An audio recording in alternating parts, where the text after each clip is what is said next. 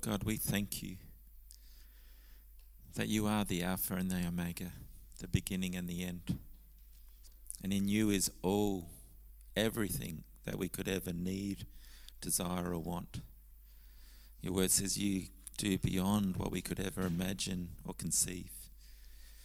And God, we just open this space to you right now, that you would speak, that you would bring clarity, that you would bring insight to our lives about your calling upon our life.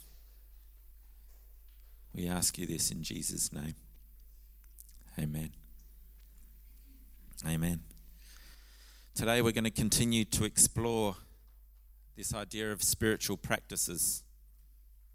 And before we get into today's spiritual practice, I just want to remind us of the reason why spiritual practices exist. I think it's good to recap and to remember that God has given us these practices so that they're there to help us discover the fullness of what it means to have a relationship with God. In other words, they're there to help us discover the fullness of who God is. And the incredible thing, as we heard last week when Julie spoke around communion, that there is no longer a blockage to us having a relationship with God anymore. There is no obstacle anymore, not even the famous S word. Is that right? Who knew what the S word was? Sin. Who got it wrong? Yes, a few people got it wrong. Yeah, I won't say what people thought it was, but the incredible thing is that sin was that barrier that separated us from God, and Jesus did everything that was required to restore us back into relationship with God. And this is the thing, when you discover a relationship with God, no matter the ups and downs of a relationship with God, because there are ups and downs, the incredible thing you discover is that there is always something more to know about God. Isn't that right? That you cannot exhaust God. You can't get to that place, and if you are, then I would say there's still more to learn. You still haven't got there, but if you think you already got there, but God is inexhaustible.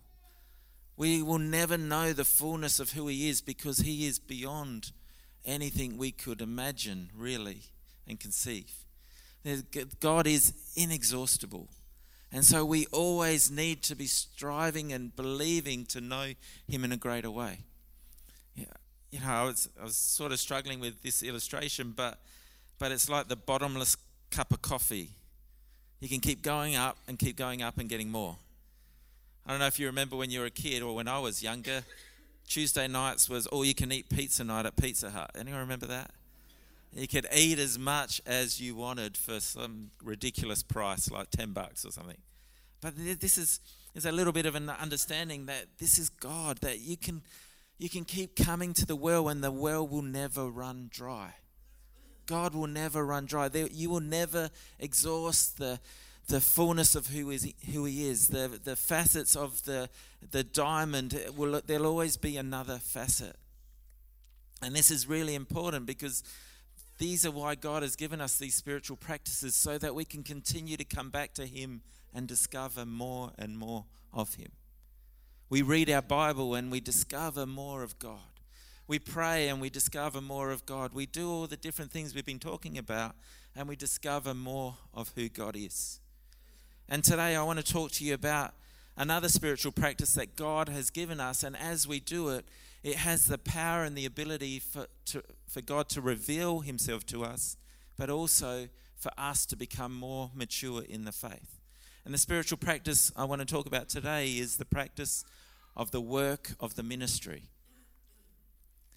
Now, let me just underpin this by saying that when I talk about the works of the ministry, I'm not talking about us working to gain our salvation, because we all know that it has been done. Jesus has done everything that is required for us to gain salvation. It's by his grace that we are saved, not by works, lest anyone should boast. So this is not about working to get God's approval and to gain salvation. What I'm talking about is the works of the ministry In other words, what God has given us to do.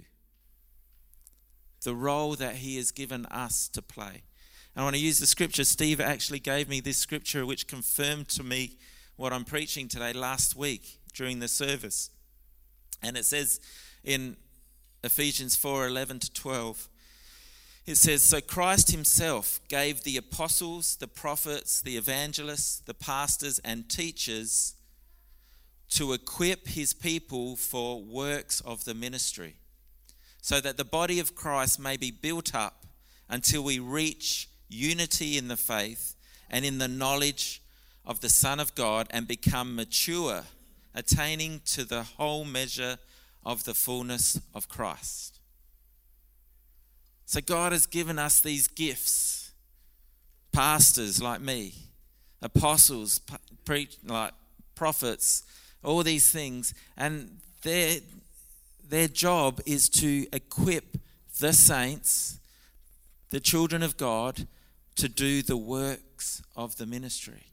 Now I'm going to go into that much deeper, but the spiritual practice of ministry, it has the ability, when done in the way that Jesus has called us to do it, to increase our knowledge of God, as this passage says. It has the power to mature us in the faith. It has the power to bring us together in unity and make us mature. But the challenge for us is to understand what the ministry that Jesus has called us to actually is.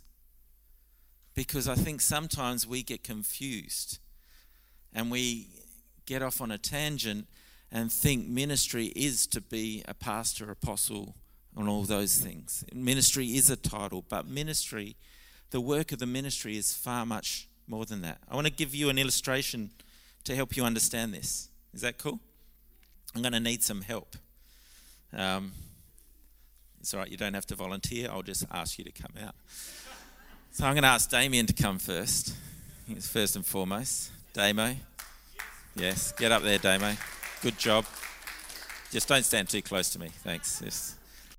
And Steve-O, I'm going to ask you to come up as well. Who else are we going to get? I'm having a look around. Giochino. I should actually ask a lady as well. How about you can come, Jack? And who else do we have? One more person. Emily. Why don't you come up here? No, this Emily. Go stand next to them. Stand next to them. Thanks, Emily. Sorry to put you with these blokes.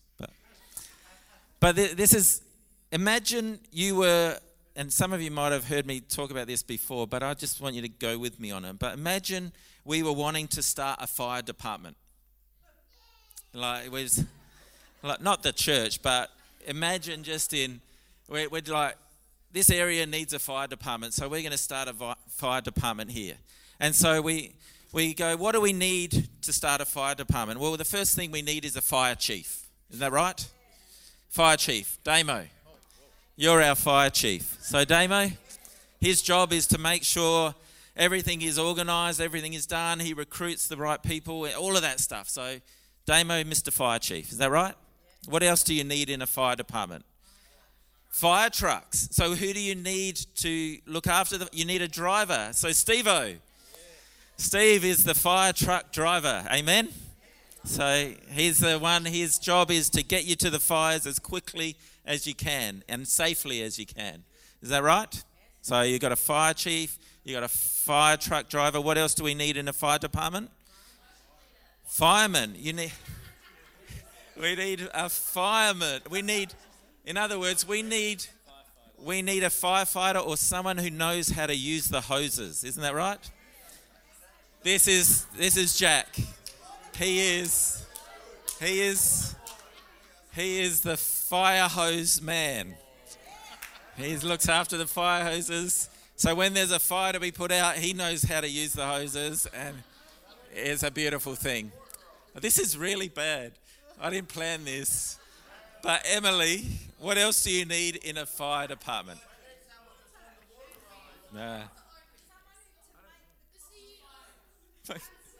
What? Yes. A sorry about this, Emily.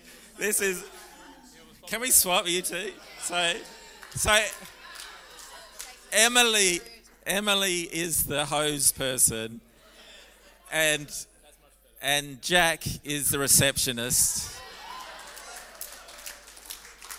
So but it's a very important job, because when there's a fire, they have to call the fire department. He has to relay the message to these guys so that they can go and do their thing. Is that right? So we're pretty well. There's lots of other parts, but these are the fundamentals. So remind me, what's Damien's job? All right, what's Steve-O's job? Driver. What's Emily's job? Fire hose, water, yeah, all of that stuff. And what's Jack's? You're all wrong. You're all wrong. You're all wrong. What's their job? Their job is to put out fires. They all have roles, but their job, their purpose, the reason they exist is to put out fires. So you think about it in church context, in the body of Christ context, like Damo might be our chairman of the board, but his purpose, the reason he exists, the purpose that he exists for is to serve God. His ministry is to serve God and do what God asks. Steve may be a prophetic voice in our church, but his ministry, that's a role that he plays, but his ministry is to serve God and do what he asks. Emily may preach the word here and teach us, but her ministry is to serve God and serve us as the church and to serve one another. Jack is our worship leader. And he does a wonderful job in leading us in music and song and to worship God, and so we can connect with God on a Sunday. But that's not his purpose. His purpose is to serve God, do what he asks, and then serve us. Isn't that right? Why don't you give these guys a hand as they go?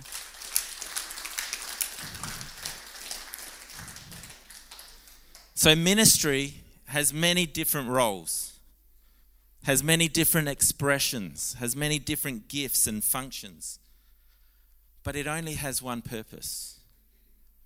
And our one purpose is to serve God. We've talked about this time and time again, but we need to understand that God is the creator and we are his created. We need to understand that God is king and we are his subjects. We need to understand that God is the shepherd and we are his sheep. And so in that role, that he is the Lord and we are his servants. Our ministry, the thing that he has called us to, is to serve him. And we serve him by doing what he asks. And for me, whenever I want to make that as simple as possible, Jesus said in John, not long before he was crucified, but he said to his disciples, I give you a new commandment, one that supersedes all the old commandments. And what was that new commandment? That you love one another as I have loved you. In Ephesians 2:10 talks about this idea that we are God's workmanship, created in Christ Jesus to do good works, which God prepared in advance for us to do. So this is the thing. God created us to serve him. God created us to live with him. And Jesus explained this really clearly to his disciples in Matthew 20, verses 25 to 28, where he says, but Jesus called them to himself. If you know the context of this passage, it's just after John and James' mother had gone to Jesus and said, can my sons be at your right hand when you come into your kingdom? And there was some squabbling between the disciples about who was the greatest, sort of like who's going to be the one that's Jesus' right-hand man. And Jesus gives them this answer, and he says, you know that the rulers of the Gentiles lord it over them, and those who are great exercise authority over them. Yet it shall not be so among you. Who's he talking to? His followers. What are we? His followers. And he says, whoever desires to become great among you, let him be your servant. And whoever desires to be the first among you, let him be your slave. Just as the Son of Man did not come to be served, but to serve, and to give his life as a ransom for many. So you see in this passage, Jesus is setting a foundation for us of what Christian ministry looks like. This is what it should be. You see, the world defines greatness by success. It defines greatness, and success is defined by the amount of power you have, or the amount of possessions you have, the amount of prestige you hold, maybe the number of followers you have on social media, and your position, if you can get that job at the top of the scale. But in God's kingdom, Jesus is saying, this kingdom is not just an alternative to the world style. This is countercultural. This is upside down. It's an upside down kingdom. In God's kingdom, it happens totally opposite to what you would expect in the world's kingdom. So your success in God's kingdom, your greatness in God's kingdom is not determined by how many people serve you. Do you get that? But rather, in God's kingdom, your greatness, your success is determined by your faithfulness to who you are serving. Jesus told that powerful parable about the three servants, and he gives them each a talent, each an ability, each a gift, a resource. 1 5, 1 2, and 1 1. And then he leaves and tells them to get to work. And we know the story that one doubled their money and the other one doubled their money, and then one buried theirs and did nothing with it. And we know that we often focus on the fact, that one doubled what they had. But Jesus didn't, when the Lord returned, he didn't say, well done, good and fruitful servant. What did he say? He said, well done, good and faithful servant. And this is the important thing that we need to understand, that in God's kingdom, our ministry, as the worship so beautifully captured this morning, is about putting our attention on God, our Lord, our Saviour, our King, our Creator, our Shepherd, and being in a place where you say, I'm here, I'm yours. What do you want me to do for you? That's our ministry. We are to serve. Now, the word ministry in the Bible, in the Greek, is actually a word called, I can't even pronounce it very well, but diakonia. You got that one? Say that with me. Diakonia. So I haven't got it up on the screen for you, but guess what it means? Anyone want to hazard a guess what diakonia means in the Greek? It means servant. Simple. Servant. Or to serve in tasks. Now, this is a crazy thing. Unfortunately, some 2,000 years later from when it was written, the meaning has become different to its original intention. Originally, the word diakonia is a verb. What's a verb? Yes, well done. Just like love, it's a doing word. But it's a doing word. And so this idea is that theologically, all believers did the work of the ministry. What did we read before? The apostles, pastors, all those are there to equip the saints for the work of the ministry. So the work of the ministry is not being a pastor. Aren't you glad about that?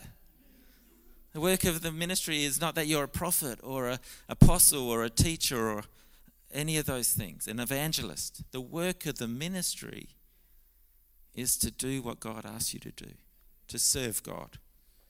This is why it talks about a priesthood of believers. You don't even think about this for a moment. Even those fivefold ministry gifts, apostle, prophet, evangelist, pastor, teacher. Their job is to serve the people and teach them and model to the people what they're called to do. That's the reality of it. But what's happened in the modern church, unfortunately, is that word ministry has become a noun rather than a verb. So it's become a person or a title for someone. So I am Pastor Ben. You know I hate being called that. So don't start doing that. But because that is, you don't label someone according to a gift that God's given them. Do you understand that? It's just purely a role. And the problem is when we use ministry as a noun, so I'm worship leader or I am chairman of the board, that's my ministry, it becomes about that person. Isn't that right? And that means all of a sudden it becomes, I can only be that person if I'm like them or I do what they do and then I can have a ministry of my own. Which is just not the way God created. Ministry is the responsibility of all of us. Every one of us are called to ministry. So when we talk about the spiritual practice of ministry, it's something we all do to serve God. It's ministry is serving God. And as we serve God, we know God, we discover God, we become more like Jesus. Let me share with you just some quick points about what real ministry looks like. Real ministry is God-centered. So if ministry is serving God, then you need to be with God. Isn't that right? You need to be in a place where you can hear God's voice. You need to be drawing close to God. You need to be spending time in God's word. You need to be gathering together with the saints. You need to be in places where you can experience and know God. You need to draw aside with God at home. You need to do all these things, but God needs to be your full priority, be given your full attention. Isn't that right? So if you're going to do ministry for God, it starts by being God-focused, God-centered. But the second thing we discover about real ministry, if you know God, if you draw near to God and you discover the heart of God, you discover really quickly that real ministry is about people before polish. What does that mean? Real ministry, as Jesus said to us, a new commandment I give to you, that you love one another as I have loved you. How do you love as Jesus loved? You lay your life down for one another. So it's not about how flash it looks. It's not about how big your stage is. It's not about how big your church is. It's not about how nice your church looks. You do have to notice, though, yesterday we planted veggies out in the veggie patch. It's very lovely. But that was the garden group's act of service and ministry to God and you. But this is the thing. It's about people before polish. It's about people before programs.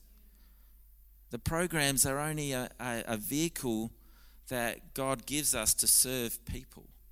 But that does not come before people. Real ministry is faithful. I already shared about that. We have to be faithful to God. We have to be faithful to doing what He asks us to do, whatever that is. Sure, He may give you a gift. Maybe your gift does involve music. Well, then be faithful in developing that gift and growing in that gift. Maybe your gift is to help in the kitchen and do the ushering and get the hospitality team happening. Then work at that gift with everything you have. Serve with all your heart and with everything in you. If it's children, serve with your heart. But at the same time, which I'll come to in a sec, is that your ministry is everywhere as well. It's not just here in church. Which brings me to the next one. Real ministry is selfless. If we're to love like Jesus loved, it means laying your life down. And that involves some selflessness. It's not about me. It's about serving God and serving others.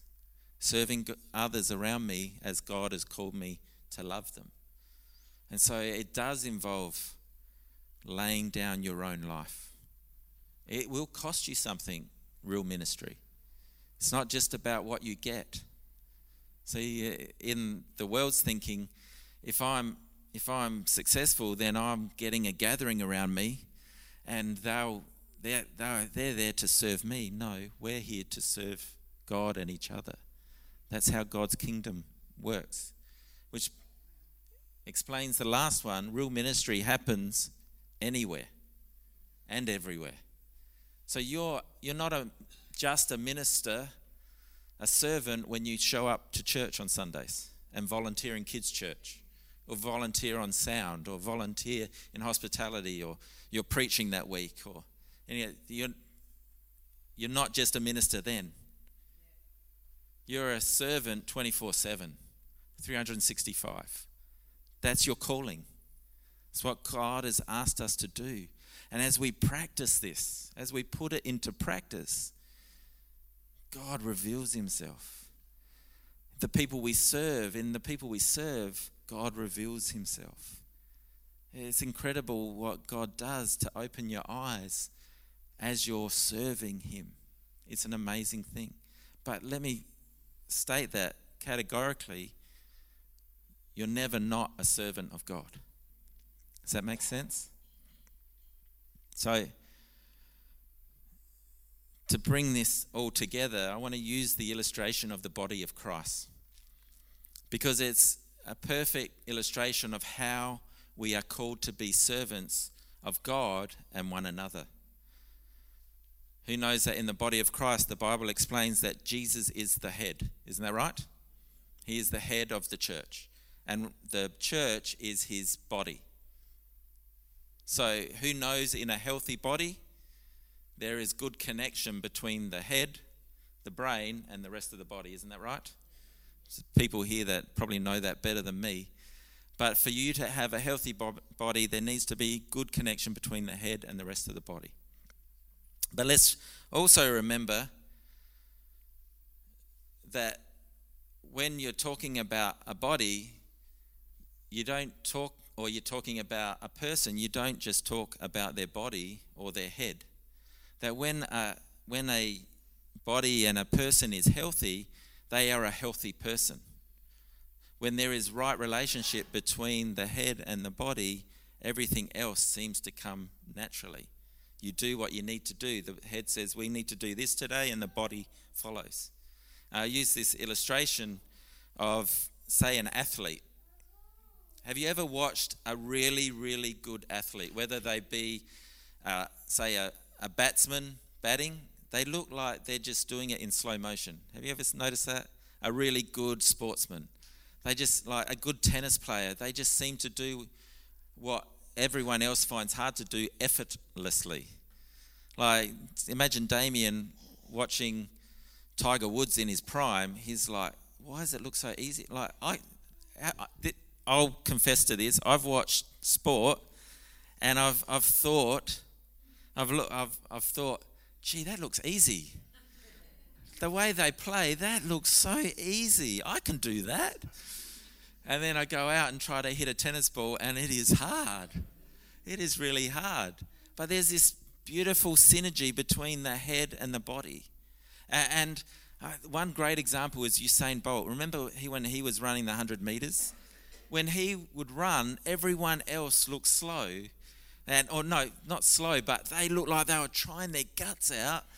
And he was cruising. He was doing 100 meters in under 10 seconds, but he looked like he could just run forever at that pace. But no one ever said, when he broke records, like Usain Bolt's body broke the record. Is that right? They said Usain Bolt just broke the world record, because there's no difference between his head and his body. So you think about the body of Christ.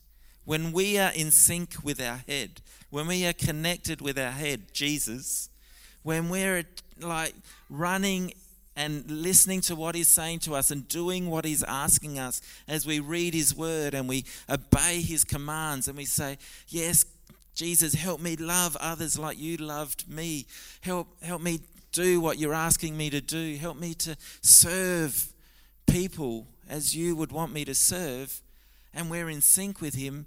People won't go, wow, look at the Port Church, they're so great. They'll go, that church, that's Jesus. We're seeing Jesus in our community. And we see that sometimes through things like pop-up and different things where people go, there's something different about this place. What is it? And we can tell them it's about Jesus. And this is let's have a look at a scripture to help confirm this. But Romans 12, 3-5, yep. It says, for by grace given to me, I say to everyone among you, do not think of himself or herself more highly than they ought to think, but to think with sober judgment. So straight away, straight off the mark, none of us are better than anyone else. Don't think of yourself better than anyone else. We are all equal in God's eyes. And each according to the measure of faith that God has assigned. For as in one body we have many members, and the members do not all have the same function. So one might be fire chief, one might be exactly. They don't all have the same function. So we, though many, are one in Christ and individually members of one another. So we belong to each other as well. So if you succeed, I succeed. If you grow, I grow. If you're firing on all cylinders, then I should be cheering you on because that's only benefit to me. And individually members of one another, having gifts that differ according to the grace given to us, let us use them. So it doesn't mean a gift is more important. We have the responsibility to use the gifts that God has given us accordingly as God has asked. So if someone does seem to have a gift of more responsibility, that's what it is, a gift of more responsibility. So they have to use it more wisely. Just like the three servants. The one might have a gift of 5, 2, and 1, but you have a responsibility to use it accordingly. I'm going to read this to you from the Message because it just sort of makes it all come together in plain language. And it says here, I'm speaking to you out of deep gratitude for all that God has given me, and especially as I have responsibilities in relation to you. Living then, as every one of you does in pure grace, it's important that you not misinterpret yourselves as people who are bringing this goodness to God. No, God brings it all to you. How many times have we said this? It always starts with God. God is God. We are not God of our lives. The only accurate way to understand ourselves is by what God is. What is He? He is our Creator. So that makes us straight away understand that we are the created. He is the shepherd. We are the sheep. He is the Lord and we are His servants. And by what He does for us, not by what we are and what we do for Him. So it comes first by God. And so as His servants, Benito said this at one point in the service and in the pre-service prayer meeting, we need to remember to submit ourselves to God and say, God, I'm here. What would you want me to do? And that's across the board. Yes, sometimes He might say, join the worship team and be a part of that. But that's just a part of your service to God. Because He may, if we're in tune with Him, you're doing something during the day and He may say, go and visit so-and-so. Or why don't you give so-and-so a ring and just encourage them at this stage of their life, whatever. And you might discover, okay, as you are there ready to go, God uses you really incredibly. And then it goes on to say, in this way, we are like various parts of a human body. Each part gets its meaning from the body as a whole, not the other way around. Isn't that right? The arm has no meaning unless it's attached to the body. If it's not attached to the body, it's a limb and it can't do anything. Is that right? The body we're talking about is Christ's body of chosen people. Each of us finds our meaning and function as a part of his body. But as a chopped off finger or cut off toe, we wouldn't amount to much, would we? So since we find ourselves fashioned into all these excellently formed and marvelously functioning parts in Christ's body, let us go ahead and be what we were made to be without enviously or pridefully comparing ourselves with each other or trying to be something we aren't. What's our job? To serve God and to serve each other. Our role, we might do it through many different functions or roles, but our job is to serve God and to serve each other. This is, when we do this, we start to show the world around us what Jesus looks like. Let me say this. Being a servant doesn't come naturally. Our human nature, the way our world functions, there are so many threats to us practicing servanthood. I once read a quote that really spoke to me. I don't know who the author was, but I want to share it with you. And it's very simple, but he says there, how do you know you are a servant? By the way you react when you are treated like one.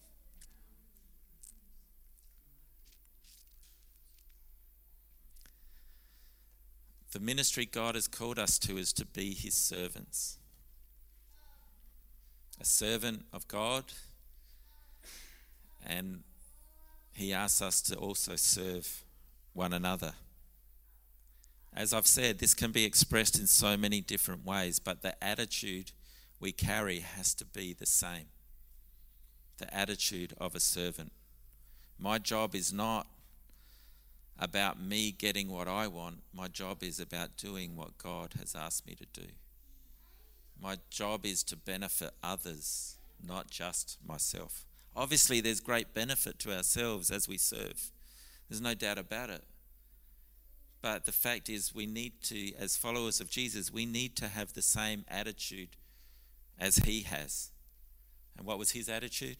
Philippians tells us that your attitude should be the same as that of Christ Jesus, who, being in the very nature of God, did not consider equality with God something to be grasped, but he made himself nothing, taking the very nature of a servant. This is the simple truth, that when we use the spiritual practice of ministry, the way Jesus showed us to be a servant, when we do that, it is in that space that we truly begin to discover God in another way, in a different way, in a bigger way, that we begin to discover and trust him with our lives fully. And that's exactly why this spiritual practice exists, that we might know God and become more like him as his children. Let's pray.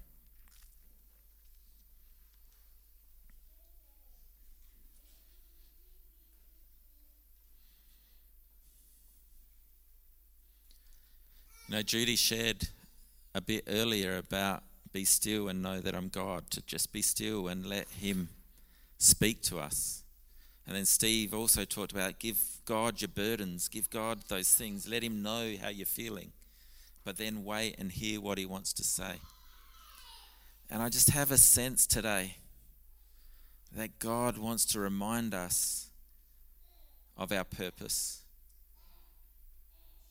Our purpose is to serve him. Our purpose is to do what he asks us to do. This is what we exist for. This is what he brought us back into relationships, so the balance would be put back into order, that he is God and we are his followers.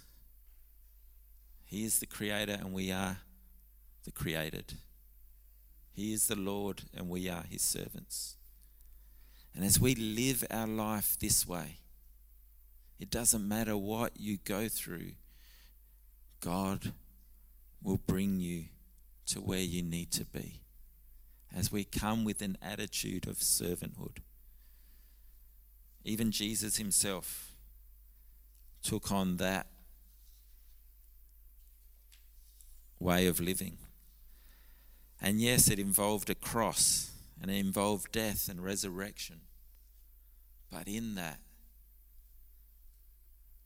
it restored mankind, humankind, back to God. And sometimes the things that God asks us to do might be difficult, might be hard, but it has the potential to not just transform our life, but transform the life of others. So today, as we are in that attitude of prayer, just to ask you to consider where you're at right now and consider making a commitment to servanthood again. Making a commitment to make yourself available to God to do what he would ask you to do. And maybe that commitment starts by saying, God, I make a commitment to seeking you and seeking after you more. Getting to know you more.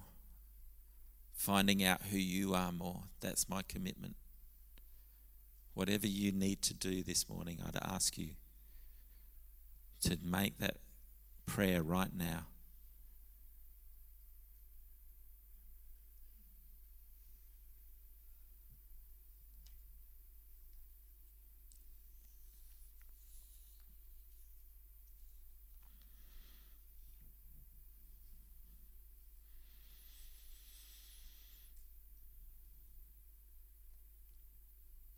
Lord God, I thank you for your word.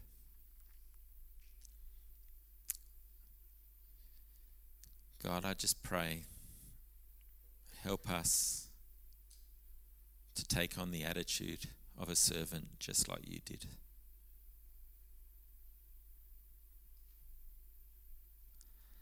Not in it for what we get, but in it to honour you with our lives. To put you in the right place in our life as our Lord and God. Help us to hear your voice and to know you in a deeper way.